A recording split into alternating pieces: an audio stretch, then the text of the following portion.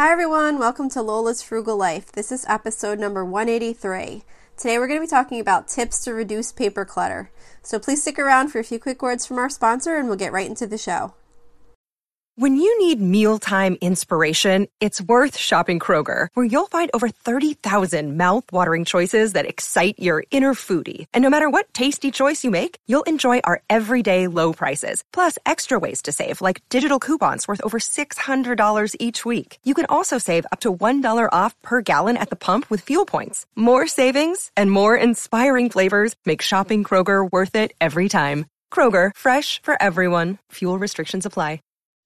Okay, so this week we're going to start out with a frugal tip of the week since our topic isn't really a frugal topic. So I always try and keep some frugal aspects to the episodes when the topic itself isn't very centered around frugality. So my frugal tip of the week this week is kind of general, but it's more just about to just remind yourself to practice being mindful about your spending. When you pick something up to purchase it, just make sure to question yourself before throwing it in your cart. Even the most budget conscious of us can get caught up with making an impulse purchase once in a while. So just remind yourself to think about your purchases before going ahead and making them, because often you'll realize that you did just grab something, not thinking about it, and maybe it's something you really didn't need or really didn't want.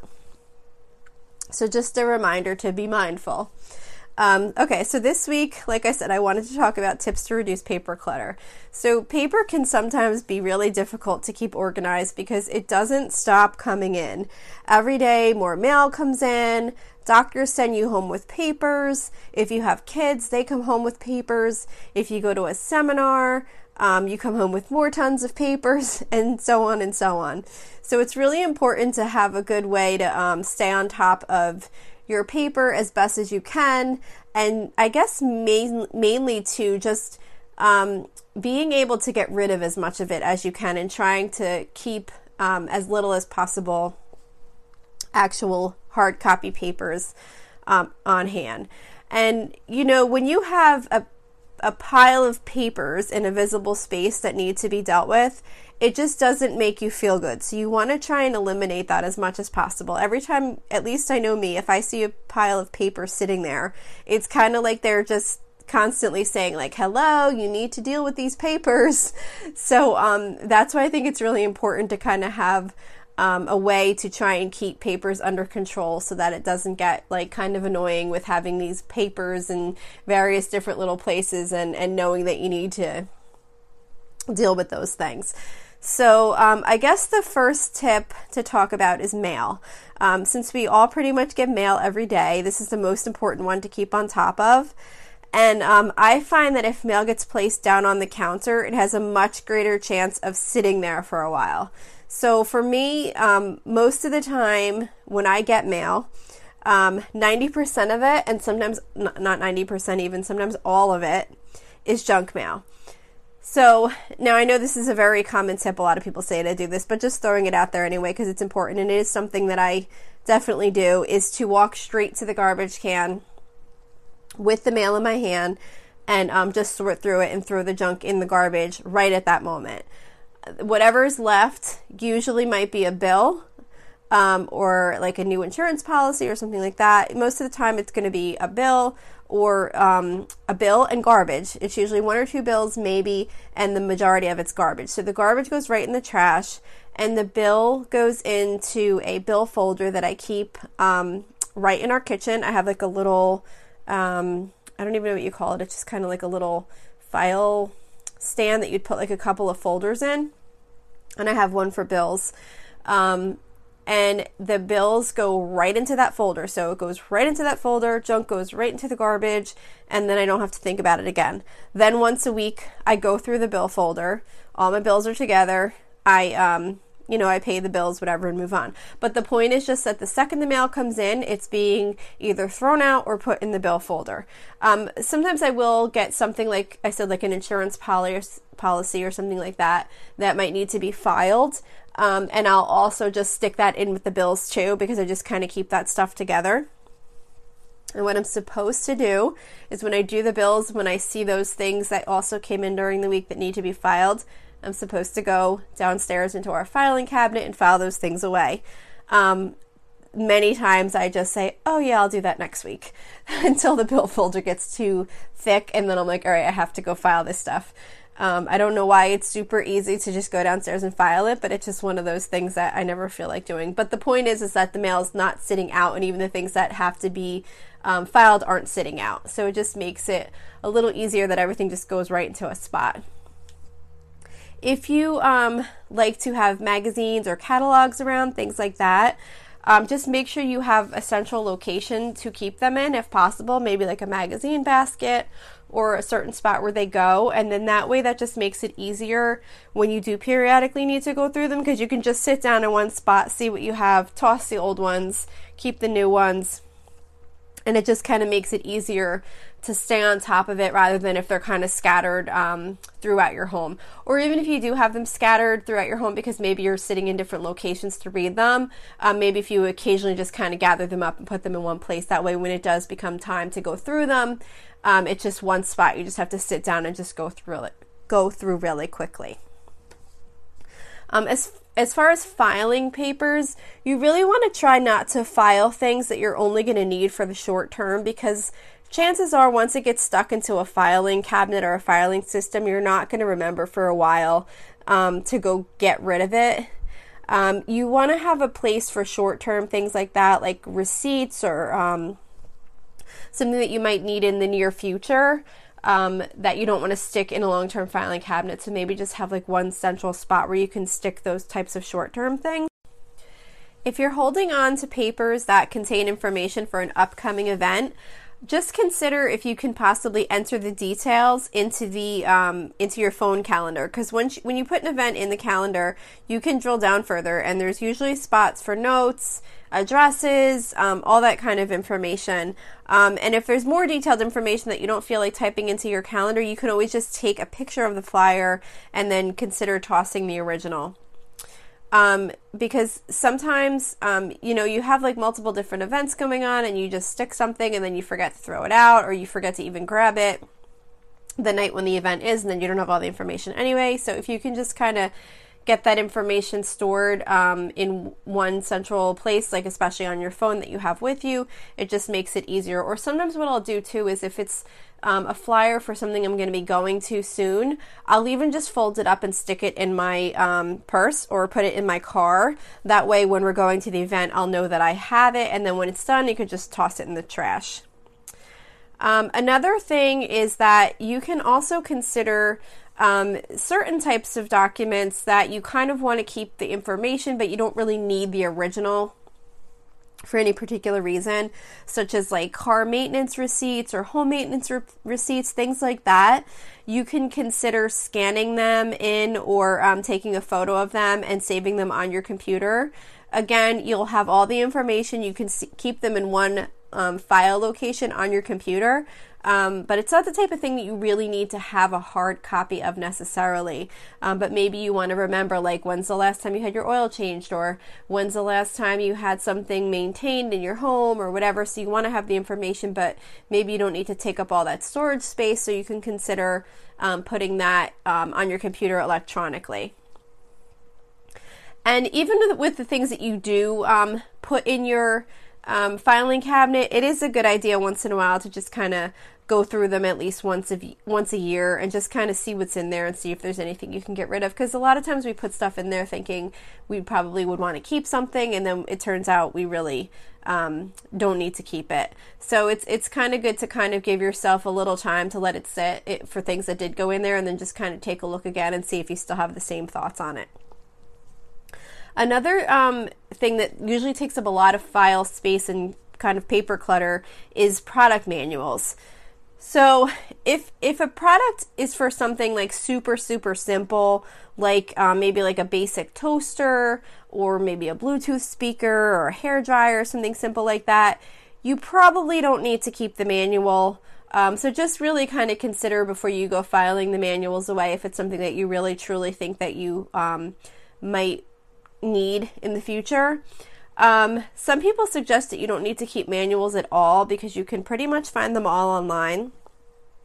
I personally do still keep manuals, especially for things like appliances, vacuum cleaners, pool equipment, all that kind of stuff. It's worked out well for me whenever we've needed something or we needed a part to repair something or needed to call about a problem we were having. It always made it easier for me to just go right to where the documents were, and I always had the manual and I pull it out.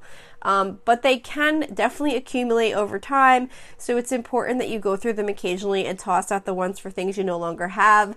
And sometimes it's even kind of fun when you go through them, because I remember finding like these manuals for like CD players and old like cordless phones. We used to have like these cordless phones that you'd have like a gazillion of them all throughout the house.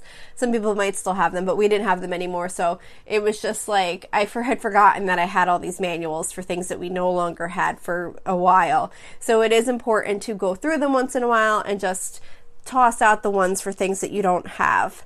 If you do choose to go the route of not keeping manuals at all and just relying online, a good idea is to keep a list electronically that includes the date of the purchase, where you purchased it, the model number, and any other key information related to that product. That way, if you do need to look up the manual online in the future, you won't have to be guessing like which model you have or any other information about the product. You'll have it all there, and then you can be sure that you're looking up the correct manual. Another tip for reducing paper clutter is to go through those takeout menus. Go through those takeout menus.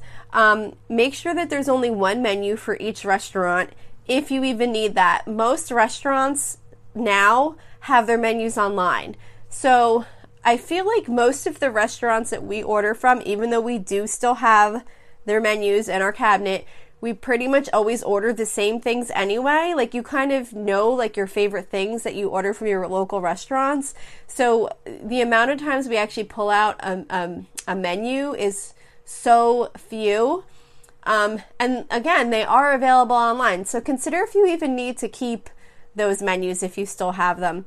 And also look and see if you have any in there that you've never even ordered from. I know occasionally we'll get one from a local restaurant that'll just kind of stick it in your mailbox or whatever on your front door, and I'll think, oh, we might order from this place one day. And I'll stick it in my little folder where our menus are, and it'll sit in there for years and we've never ordered. So just maybe that's somewhere that you can kind of scale back on and get rid of some of that paper.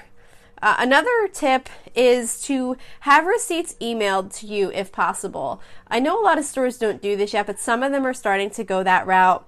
One thing I always find odd is TJ Maxx they'll say, do you want print only or print and email? And I'm like, why can't they just email? Like, if I'm going to get a paper one, I don't really need the email one.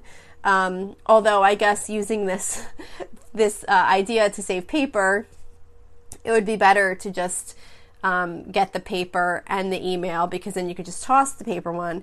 But I just always feel like I wish they would offer the option of print only or email only, not print or print and email, because I'd rather them just email it to me. But as more stores are going this way, that's something that you can consider, of just having the receipt emailed to you. That way it's one less thing that you have to file away or have to deal with. So one other tip is that when you are filing away an updated document, like say you got a new insurance policy and you're going to go to your filing cabinet and file it away, sometimes it can be really easy to just run down wherever your filing cabinet is, stick the new document in, and leave. Well, while you're there, take an extra 2 seconds and grab the old document that you don't need anymore and get rid of that. If you have an expired insurance policy and you're putting the new insurance policy in, get rid of the old one while you're right there. That'll save you time in the future when you're going through your files to clear them up. And then try and reduce paper coming in as much as possible. So consider signing up for electronic delivery of your bills. I do pay my bills electronically. However, I have not yet gotten there as far as getting them delivered electronically.